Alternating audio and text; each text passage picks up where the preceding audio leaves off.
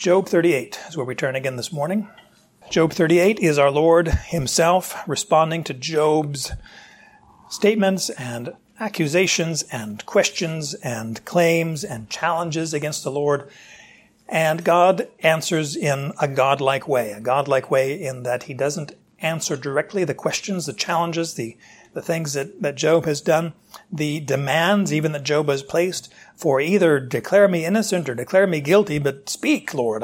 All I know is that I'm suffering and people around me and I myself think I'm suffering because I'm a sinner.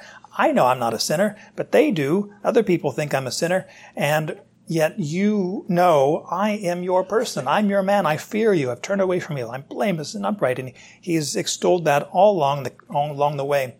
We'll see that it has come to the point where Job has no questions about his own integrity, about his own blamelessness, about his own justice, but he has become to question God's justice, God's blamelessness, God's awareness of all things that are going on. Somehow God he's absent, he's mistaken in these different aspects of justice, of righteous are suffering and the wicked prevail, and how is this even just? How does God let this happen? Well, God in his answer here in chapters 38 to 41, God does not answer tit for tat. He doesn't answer, okay, Job, you said this, I'm going to say this, and we'll come to some resolution.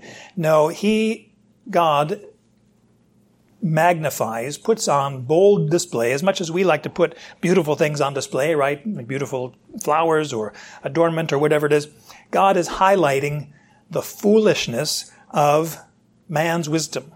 Just the utter vanity of it. You don't know anything, Job, anything of worthwhile. You know nothing unless I tell you about it. You can't discover these things. Do you know about this? Do you know where this is? Have you ever been over here? And all these questions that God is asking, remember we looked at last time, anywhere from 67 to 84 different questions, depending on how you break up the sentences and so forth. These different English translations have anywhere from 67 to 84 questions in chapters 38, 40, 39, 40, and 41. And these questions, God could have come right out and said, I'm God here, I'm the ruler, I'm authority, I'm sovereign, I know everything, you get down on your knees, Job. Instead, God, and this is helpful for us too, it's not like, hey, God did it right. We can learn from God because he always does what is right. He's asking questions not to harden the will, which would be, I'm God, which God does other cases too. Think of the Ten Commandments. But in this case, God is asking questions to prick the conscience of Job, to bring him to realize, to engage with these ideas instead of just recognizing, whoa, and Job's defenses, I suppose, were to rise up. No, God is tearing down his defenses, saying, you don't know anything of what I know. How about if you just zip it? How about if you just listen? How about if you just let me be God? Because I know a whole lot better than you. I know where things are. I know how to do things. I know what to do. I know when to do it. I know why to do it. I know how to do it. And by the way, I can do it. And I am doing it. And Job, you don't have it. And so God is asking these questions, as I mentioned last time, not to humiliate, not to just show the utter vanity of Job personally, but to humble him. Get him off of the high horse, his pedestal of righteousness, and let God himself be there. God is asking these questions to humble Job and even to invite him to discovery. There's so many things that God mentions in these chapters which are extraordinary. Now, we, through our scientific enterprises through the centuries, have really probed a lot of these things because God has probed our thinking on so many things. Water and water really plays a big part in this chapter 38. Or in the movement of the stars, the constellations, the ordering of the water, the seas and the oceans and so forth.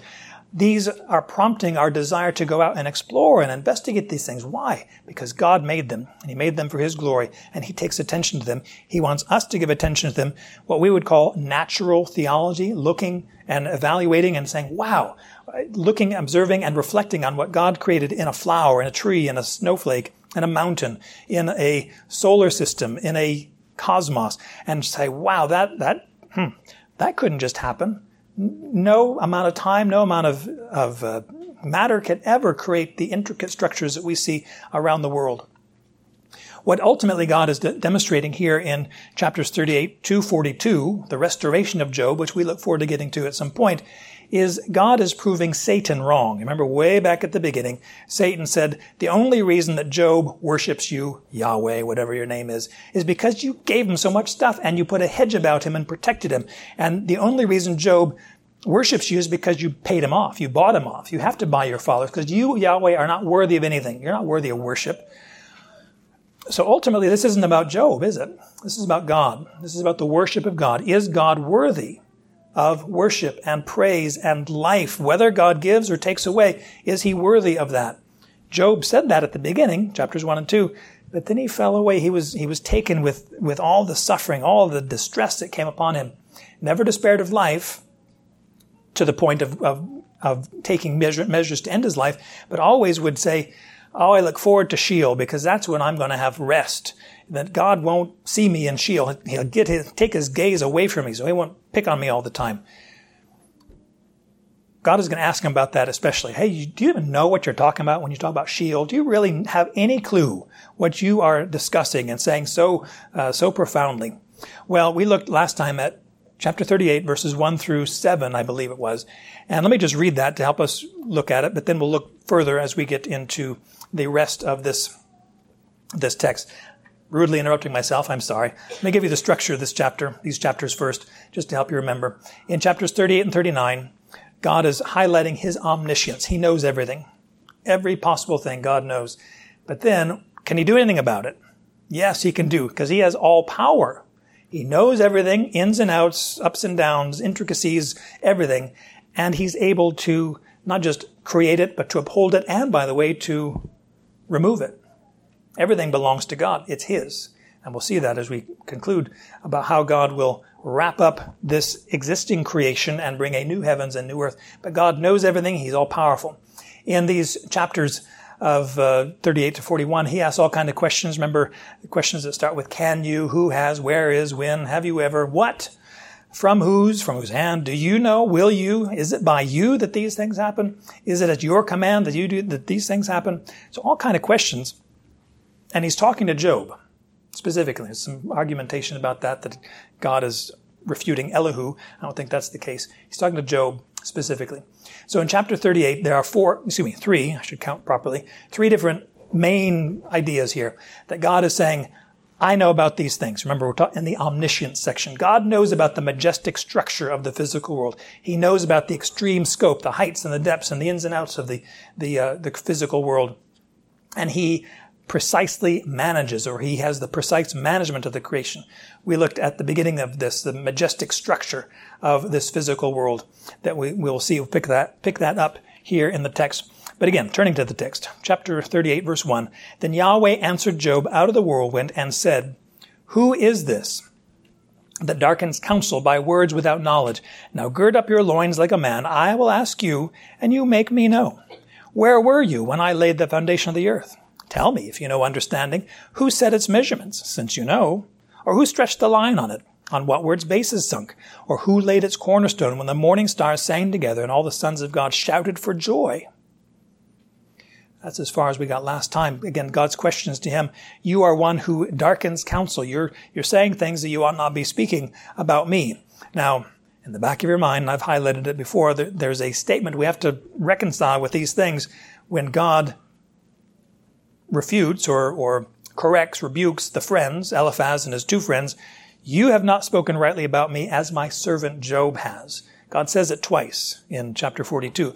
Job has said things right about me. Well, he has said things right about me, about God, and he said some things that darken counsel, right? That are words without knowledge. Job, you just don't know what you're talking about.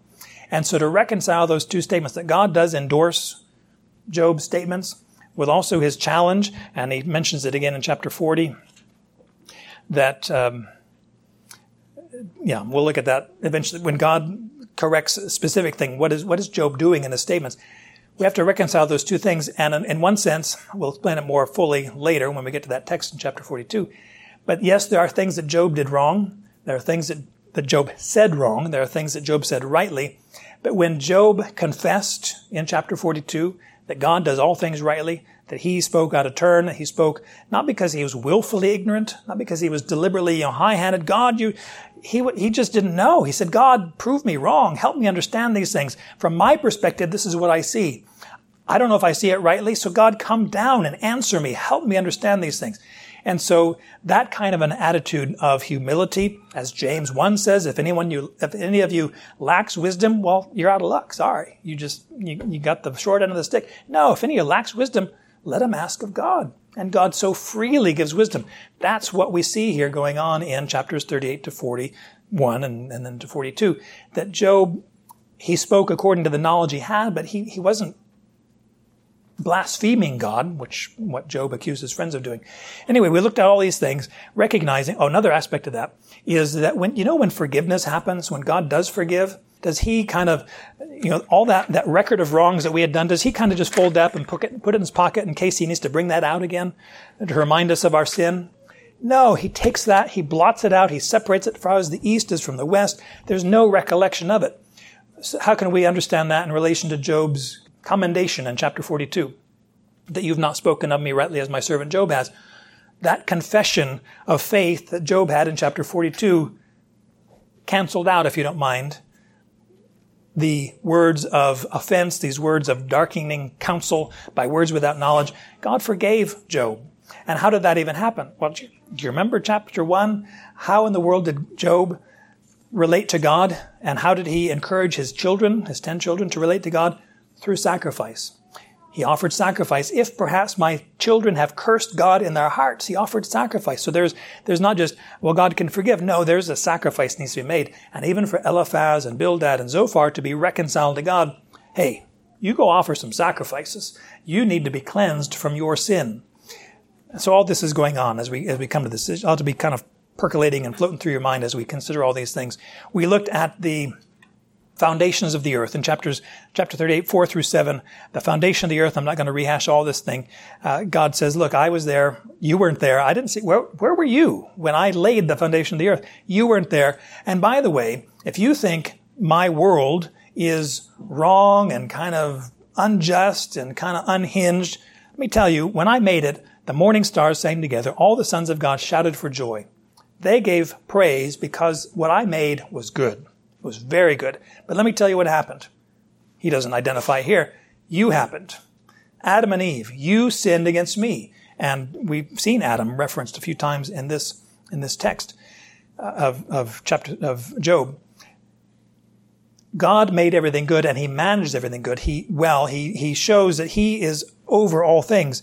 He's powerful. He knows everything. And you ought to, Job, rejoice in my creation, just like the angels rejoiced when it was first made. We move forward, beginning at verse 8. Moving from the foundations of the earth, not just of the globe, the earth, but of the land masses on the earth, when God set those down. But then, hey, how can you have land masses with all this water? I mean, we have so much water on this earth. I forget the percentage, just a lot of water on the face of the earth. But verse 8 says, who enclosed the sea with doors? When bursting forth it went out from the womb. When I made a cloud its garment, and dense gloom its swaddling band. And I placed boundaries on it, and set a bolt, and doors. And I said, thus far you shall come, but no farther. And here shall your proud waves stop.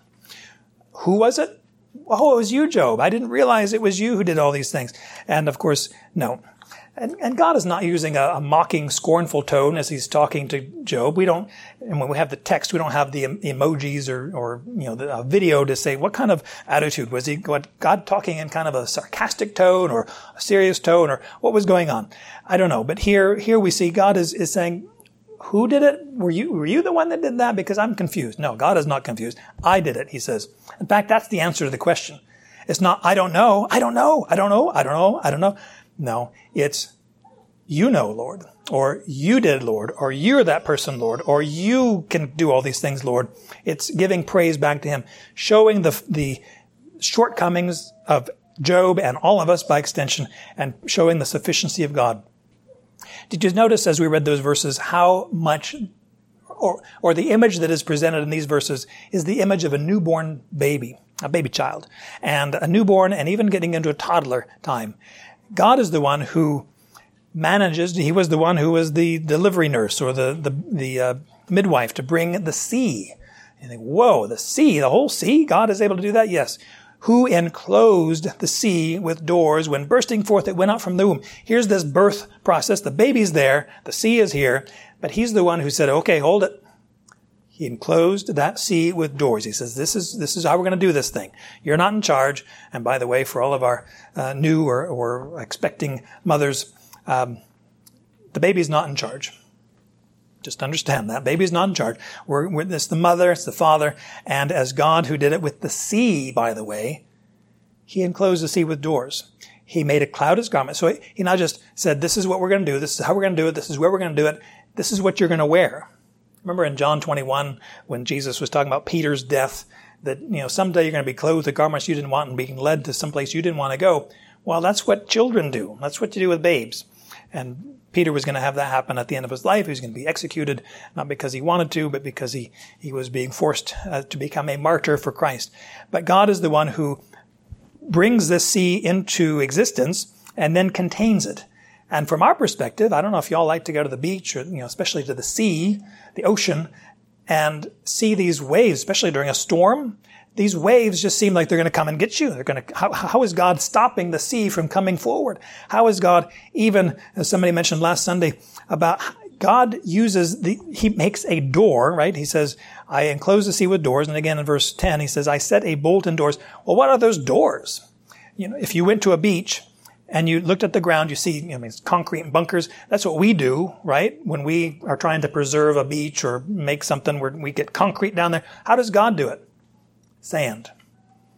Sand, right? Isn't that the thing? It's sand. It's a sand barrier. And we think, well, that can't last very long, right? Remember Jesus' parable in Matthew 7? The man who built a house on the sand didn't last very long. But God does it. Does it all over the world. Every day.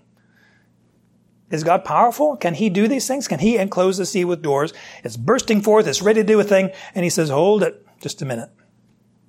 He made a cloud, so he wrapped it in swaddling cloths, put a diaper on it if you don't mind. He said, I'm going to take care of you. You are my sea. You are my worker in this whole world. And so much power is in the movement of the tides, of the waves, just so much power, so much volume, so much is in those seas. And yet God says, no. I placed boundaries on it, verse 10. I set a bolt and doors, not to keep it in like a prison, but to keep it out like bars and gates on a city or a door of a house, rather. And so he said, this far, verse 11, thus far you shall come, but no farther. Here shall your proud waves stop. Proud waves has to do with the height. It's not so much an attitude of pride, although if you personify it a little bit, you could have aspects of pride. But as we go through the last word of Elihu back in chapter 37, verse 24, therefore men might fear him. He does not regard any who are wise of heart. And that has to do with pride. It has to do with arrogance. And God does not regard. It doesn't look on those who've got it all figured out. I know how God's going to do these things. And that's basically Eliphaz and Zophar and Bildad. God's going to do it this way because that's what we say. God is going to suffer or cause suffering because of this thing, and God will cause prosperity if you do this thing. We've got God figured out. And no, he does not regard any who have it all figured out, who are too smart for their own estimation, who know things beyond their intelligence kind of thing. No, humility is what God is looking for. And so pride, even in the picture of the sea, God says there's a limit to the pride, a limit to the exaltation, the glory of self. No, thus far you shall come and no farther. And so he is able to do these things. He is able to affect the structure of the physical world, even the boundaries of the sea, the movement of the sea. So much in Scripture we see the sea representing disorder and chaos and even death, the death of the sea that causes death. And yet God has put placed boundaries upon these things. In other words, the accusation that Job had, God, you're not dealing with evil. You're not treating us wisely or rightly. What does he do with the sea every day? He contains it. He contains sea as a picture of evil every day. He has marked it. One person said it, there are no belligerent or warring cosmic forces beyond Yahweh's authority. And you think, well, what about Satan, right? What about Satan? Isn't he like God's equal? There's God and there's Satan and they're equal. No, Are you kidding me? There's God, Father, God the Son, God the Holy Spirit, and everything else, Satan included, over here, categorically creation, not creator. So how can we ever say, oh, the creation is equal to the creator? No. The sea is not equal to the creator. Satan is not equal. He is, as I misremember. I think it was Luther who said, Satan, or the devil, is God's devil. Satan, the devil, is God's devil. In other words, God uses, not responsible for Satan's activities, but he uses Satan's activity to promote God's own purposes. God uses the sea to advance his own purposes. And so we see that God is celebrating the foundations of the earth. I set those things. I know all about the foundations. I set the boundaries of the sea. And next he talks about the rising of the sun, the majestic, wonderful structure of the physical world. And here in verse 12 and following, have you ever in your life commanded the morning and caused the dawn to know its place, that it might seize the ends of the earth and the wicked be shaken out of it? It is changed like clay under the seal, and they stand forth like clothing. From the wicked their light is withheld, and the arm raised high is broken. Have you ever in your life, have you ever even thought about it? Is it something that you consider doing? You talk all about the ordering of the universe and say that I'm not doing it well or wisely. Well, what about you? Can you do these things? Have you ever in your life, even just once, maybe on your birthday or something, do you ever feel that you had the authority to do these things? From all your days, at any time, at all in your life, have you ever done this? Commanded the morning. Say, son, get up here. I mean, that's what basically you're doing. It's saying, it's calling the sun. Just as you saw the picture of the newborn back in reference to the sea, this is kind of like God is treating the sun like a child. Child, it's time to wake up. And then, child, it's time to go to bed. I mean, we do that with children, not so much our older children, because it gets kind of more complicated. But our younger children, we say, wake up, go to bed, and God does that with the sun. Can you imagine? Have you ever done that? No, you haven't done that. Have you ever in your life commanded the morning and caused the dawn to know its place? Get up out of your bed. Now, from our perspective, well, from our 21st century enlightened perspective, we know that the sun is moving, yes, but in relation to the earth, it's the earth moving, right? It's the earth moving around the sun. But from our just stationary perspective here, we saw, maybe some of you all saw, the sun rise in the east. We can track its movement across the sky, and then we see it go down in the west. And you think, well, from our perspective, the sun came out of its chamber. This is what Psalm 19 celebrates. The sun came out of its chamber as a bride, adorned for the groom, or bridegroom, adorned for the wife, and ready to run its course. And we saw that sun move across, and now it's gone down, it's gone to its nightly chamber, but then out comes the darkness, and God brings the darkness out. And from our perspective right here, we can see that. From our astronomical perspective, we know that other things are going on. God is not limited. He knows. He knows what he's talking. He put the thing up there, right? The sun, the moon, all these things. But he is the one who commands the morning. It's sun. It's time for morning. Sun, get up there. And he also puts it to bed. And he talked about this a little bit later, verse 19 and following. We'll get to it in just a moment. But he is the one who treats the sun like a child and says, look, have you ever done that? Do you have authority to do this? You had all these oxen and sheep and camels. And, you could lead them and draw them out. You had 10 children. Job, you know how to do these things. And yet the sun, have you ever thought about exercising your vast authority over the sun? Oh, you can't, can you? Let me tell you, I can do it. I have done it. You ought to trust me. You ought to fear me. Notice even in the context of the sun, verse 13 says, that it might seize the ends of the earth and the wicked be shaken out of it. What in the world is God talking about? And it goes on and talks about the wicked in verse 15. The wicked, from the wicked, their light is withheld. In other words, the light of the wicked is withheld from them. The light, and we'll get to that in just a moment. But he says, even similar to the connotation or context of the sea, that God limits the evil of the sea, so God also, by the rising of the sun, puts a limit or a lid on evil doing. I didn't get the statistics, but most of crime happens at night. It just happens under cover of darkness. It happens when just people aren't out or people aren't home, or people are home, but they're not in they're in vulnerable positions and so forth. But when God brings up the sun, automatically, every day, he puts a limit on sin and evil and wickedness because the sun rose. Wow, we should have thought of that. Well, we do think of that, right? We have lights, we have security lights, we have all these, because light dispels darkness, it dispels evil. And God does that every day. It's not like we taught God anything. He taught us that light, it's like he takes a tablecloth, he takes the ends of the earth and he shakes it just like this. And he gets all the wicked. All the wicked is shaken out of it because of God's light. It is changed, verse 14, like clay under the seal, and they stand forth like clothing. Not sure exactly. There's different ideas. What is God talking about here? Clay under a seal. You remember they didn't have, in that day, these nice, I guess two different things. They didn't have these envelopes where you could put a letter in and lick it or pull the thing off and seals. They used a seal, a clay, a little bit of clay. They rolled up the thing, put a little bit of clay, and then put their signet ring right down into it to show this is from me. Or it also shows this hasn't been tampered with. Now we can see that in our modern envelopes and stuff. But they would put their seal right down there and said, this is from me, hasn't been tampered with, hasn't been opened. By the way, you remember in Revelation 5, who's worthy to open the seals? There are 7. Let me get the numbers right. There we go. 7 seals on this wonderful scroll. Who's worthy? God himself. The Lord, the Lamb, is worthy to open these seals, and he breaks the seals one by one. And we see how that worked beginning in Revelation 6.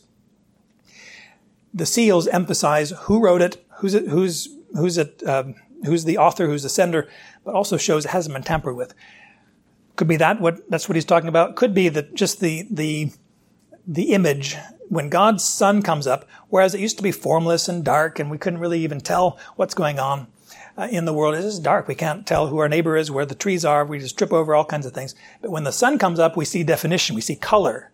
We see three-dimensional things. And that could be what's going on here in verse 14. It's changed like clay under the seal. Just to get a lump of clay, kind of form it, fashion it a little bit. But then when you put the seal on it, oh, there's beauty. There's definition. God is showing forth his glory in creation. And then in verse 15, again, the arm raised on high, the one who's going to sin and do it violently. Well, they're frustrated because the sun is up. Oh, good grief. We'll have to try it again another day. Well, God does that. He puts a limit on sin just by the rising of the sun. Well, these are the 3. Remember I mentioned that there are 3 sets of 3 here in chapter 38. The majestic structure of the physical world is the first set of 3s. The foundation of the earth, the boundaries of the sea, the rising of the sun. The second of the 3 sets of 3 here is the extreme scope of the physical world.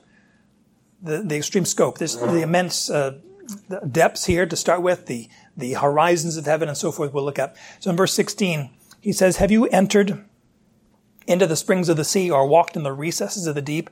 Have the gates of death been revealed to you, or have you seen the gates of the shadow of death? Have you carefully considered the expanse of the earth? Tell me, if you know all this.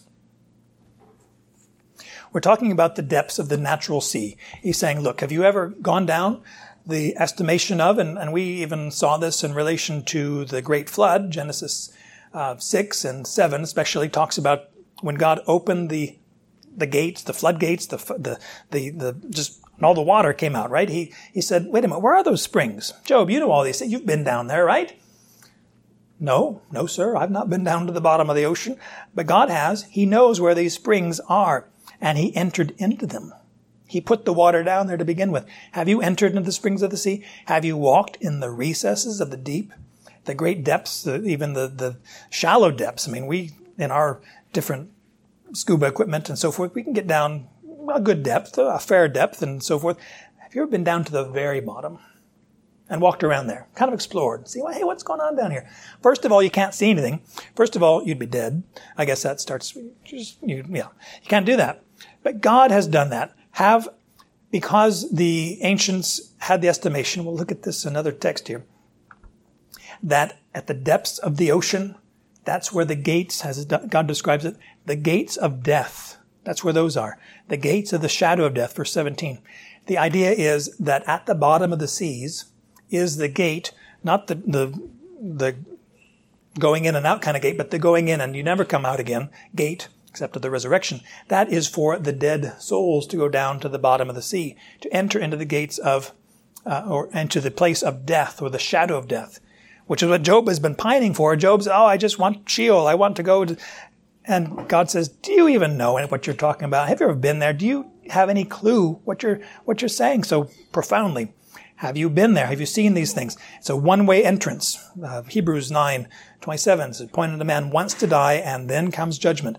Unless there's a resurrection, a physical resurrection from the dead, like Lazarus, we're reading in John 11, or other instances of resurrection, when you die, you're in that place of containment, Sheol, as we would call it, Abraham's bosom. There's some theological development of that idea, Abraham's bosom, and then being in the presence of God, Christ. We'll talk about that. The point is that the bottom of the sea, the extreme scope of the sea, that's where death is. That's where you enter into the place where the spirits of the dead are living, and not patrolling the earth. It's not like in A Christmas Carol, Charles Dickens, and not like on that one night that all the spirits of the deceased go and roam around and do these. No, they're there. They're locked up. They can't go out and do their own little thing. They are there. And God says, hey, Job, do you know what you're talking about? Have you carefully considered, verse 18, the expanse of the earth, the expanse of this underground, this nether world, this under place? Do you know what you're talking about when you talk about Sheol? And Job would have to say, I don't know, but you do. Verse 19 and following, he talks about from the depths of the sea to the horizons of heaven. Verse 19, where is the way to where the light dwells? In darkness, where is its place? That you may take it to its territory, you may discern the path to its home. You know, for you were born then, and the number of your days is great. Not even. But hey, Job, tell me, where does light dwell? When it goes down at night, where does it go? What's it doing? Does it turn off? Does it kind of go into a big garage kind of thing? And how does it get from over there to over here? How do you do that, Job? Have you ever in your life come out in the morning? What about darkness? We're talking about light. How about darkness? Again, this contrast between light, which indicates goodness, in other respects, goodness and purity and life and beauty and all these things. What about darkness? Evil and sadness and despair and separation. What about darkness? I mean, both the physical phenomenon, but also the metaphysical or spiritual implications of that. Do you know what this is? Where does the light go? How does the darkness come out? And again, picking up on that idea of a parent putting a child to bed. This is what God does. He says, okay, light, come on over here. Nope, it's time for light to go down. Darkness, you come out of, okay, darkness, you're done for the day, you go down. And God is the one who manages all this every day around the earth. He's managing this thing. And he says, can you lead it to its territory, lead it to its place? No, you can't do that. And may you discern the paths to its home. You don't know where the darkness lives. You don't know where the light dwells. You don't know anything about this thing. You don't know the horizons of the heaven. You don't know how to do these things, where these things are, even what they are. I mean, we can describe them in our modern parlance, and fusion reactions going on in the sun, and the moon is this way, and the darkness is that. But God does it. I mean, He manages the whole thing. He keeps it going until that time when He says enough, and there is the end of this. But God is the one who knows the way. He knows where it is. He knows why it is. He knows how it happens. And He says, verse 21, so you're talking like you know everything. Well, tell me. You were born then, right? Wait a minute. When was that? When did God make the light? Make the light? Well, day 1, right, of creation week. But also day 4, He made the sun and the moon and all the stars. So He made those things. Was Job born then? Was any man born then? And it's kind of anachronistic to say born, because Adam wasn't born. He was fashioned out of dust. And Eve from his side. Cain was the first one born, and Seth and the others. There was no man on day 1 or day 4 of creation. And for God to say, you were born then, right? No, I wasn't born. And even to say you were born, there's not like you can do anything about your birthday. What we say kind of funnily, happily, comically, there's the word, that the baby doesn't want to come out of the womb yet. Well, the baby has nothing going on to decide this, that, and the other thing. It's when God wants that baby to be born. And the same thing with God, with the darkness and the light. God says this is going to happen, and this is going to happen, and we're going to do this, and you can't do it. Job, you weren't even born, which kind of reminds, when you're born, you're a full-grown human person, right? No, you're just a little infant. You can't do anything except cry and do the other stuff that goes along with baby stuff.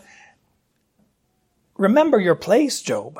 Remember you are nothing, but I love you.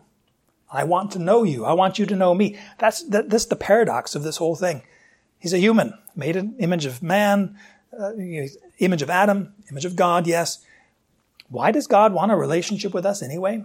For his own glory, for our good, so we would enjoy him and give praise and honor to him, so that other people would worship the Son. That's what he's up about. And so his humbling of Job and us, you were born then, right? And your days are so great. No, not at all. Third of the second group here is, do you know the extreme scope of the recesses of weather? Recesses, not like, oh, it's playtime. No. Where does the weather come from? Where does it go? What is it for? Verse 22 here says, have you entered the storehouses of the snow? Have you seen the storehouses of the hail, which I have reserved for the day of distress, for the time of distress, for the day of war and battle? Where is the way that the light is divided, or the east wind scattered on the earth? So he's talking about these recesses, these extreme locations of the weather, the storehouses or the treasure houses of the snow, or the treasure houses, same word in the verse 22, treasure houses of the hail. You think, wait a minute, I thought snow and hail were generated in the clouds, right?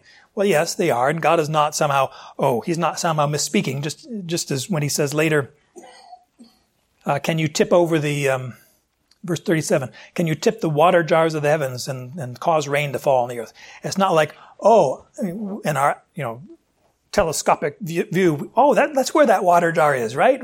God uses big clay pots up there, and that's how the water, no, he's not, God knows what he's talking about. And even when he has these storehouses, it's the point that God treasures snow and hail, even to the degree that we treasure gold and silver and precious stuff. He uses snow and hail to accomplish his purposes. And you think, I just wish that he'd eliminate snow from his repertoire because I don't like it. And hail just causes damage to my vehicle. Can God just not do that? Well, God uses snow and hail here, he says, in the context of times of distress and days of war and battle. He uses it as a weapon. And you think, boy, wouldn't that be handy? I mean, we have some superhero kind of stories that can make snow and ice and all that, and fire, all this stuff. No, God does it. God uses the normal elements, normal phenomenon of life to accomplish his will, even in the context of destruction, of wrath, of the time of distress and war and battle. God uses snow as a weapon. Well, shoot, why didn't we think of that? Well, because we can't do it. We can't generate snow. God does it. And he is the one who's able to use hail for his advantage. We think, well, even if we could create snow, how could we make it go there instead of over here? I mean, we can do it somewhat with our military, artillery and air embattlements and so forth. But how about just a little bit of snow? A little bit of hail? We have seen many times when God uses hail. One of the examples in the time of the Exodus, one of the plagues that God sent was hail coming down and destroying all the crops. Big pieces of hail. And God is able to do it using them as weapons. And then verse 24, I'm not sure exactly what he's talking about here. Where is the way that the light is divided, or the east wind scattered on the earth? It could be he's talking about light, not just of light, but of lightning in a storm, because he also talks about the east wind. The east wind is the hot Sirocco wind, the desiccating, it's drying out, hot, just uncomfortable. But God uses it in a time of judgment. He sends the storm, the lightning being divided or cut or separated. Somehow we're getting the image that God is over the light or the lightning and the wind. He uses those as part of his whole thing. When we have other military strategy that we use, God uses just natural stuff. That's what he does. Water or lack of water. Sun or lack of sun. God uses those things that are so outside of we don't think of using those as our tools first. We think of, let's get a bullet, let's get a gun, let's get some kind of a big artillery shell, or let's get, whatever it is. And God uses just these natural phenomena. Have you ever entered into those places? Do you know that I have purposes? I'm reserving snow. I've got the snow set up for the next, until Christ comes. I've got it all figured out. I've got it stored up. I know where it is. I'm not going to know how to generate it. I know exactly where it's going to fall and what damage it's going to cause. I know it all. Job, what about you? Do you know all these things? For sake of time, I'm going to save the best, well, the last for best, for next, for rest. Anyway, the third one, which I'll just give you a hint, is the precise management of the physical world. That God, He made all these things, He knows the extent of it, but He carries it forth so wonderfully, so amazingly. And so many of these things have to do with water. Amazing. God is over all these things. Let me just conclude with a couple of scriptures showing that God is faithful. In Genesis 8 and verse 22, He says, while all the days of the earth remain, seed time and harvest, cold and heat, summer and winter, day and night shall not cease. In other words, it kind of did go haywire there for a little bit. The global flood, that was unusual. And the rain for 40 days and 40 nights. And I couldn't see anything. Noah said, there's no mountains, no trees, birds. It's gone. And God says, let me just tell you, it's going to go back to the way it was somewhat before the flood. Seed time, harvest, we'll have that. Cold and heat, yes. Summer, winter, day and night. It's going to go on until I say it's going to stop. There is a time when, as we saw, God enclosed the sea with doors. There's going to be a time when God says, we don't need that sea anymore. It's accomplished its purposes. It is done. Revelation 21:1, John says, I saw a new heaven and a new earth, for the first heaven, the first earth passed away, and there's no longer any sea. And you think, why did he focus on that? Why does he say there's no more sea? Well, for one reason, it's because John was on a prison island, Patmos, in the Mediterranean, and he was separated by sea, which he could not cross. He was not able to get back over to where he wanted to be. And so it was an object of separation from his people, an object, a tool of isolation, loneliness, and even a judgment from the human authorities. But in a larger perspective, having that sea gone means there's no more chaos, there's no more evil, more disorder, more destruction. God says enough with that. The sea has played its part, and if you don't mind by extension, evil has done its part, and now there is no longer any curse. It's all gone. God will remove that sea at that time. And by the way, Revelation 20 talks about the sea gave up the dead which were in it. What are we talking about? Well, the place of Sheol, right? The gates of death, the gates of the shadow of death. God says, okay, enough. See, you give up those dead people you've been harboring all this time. And death and Hades also give up the dead that are in them. And then God Himself judges righteously for His own glory. We think, wow, this is great authority that God has. God, Yahweh, God the Father. Yes. Remember how Jesus said, all authority in heaven and on earth has been given to me. And so what does He say? Go and exercise my authority. You command the light to come up in the morning. And you go out and say, okay, time for the sun to go down. You are the one who's going to stand at the sea and say, stop right here. No. What should we do as a result of Jesus having all authority? Well, just what He said. Go, therefore, and make disciples of all the nations. What is a disciple? One who loves God. One who, as Keith Green said many years ago, just bananas for Jesus. Remember that? 1980? You weren't all there. He just celebrates, just wanting to love God's Word, love His people, celebrate God, glorify God. Jesus has all authority, and He says, I'm commanding you, go and make other people who love me, love my Father, just as much as you do. I'm with you always, even to the end of the age. Jesus says, the great comfort we have is that God is over all things.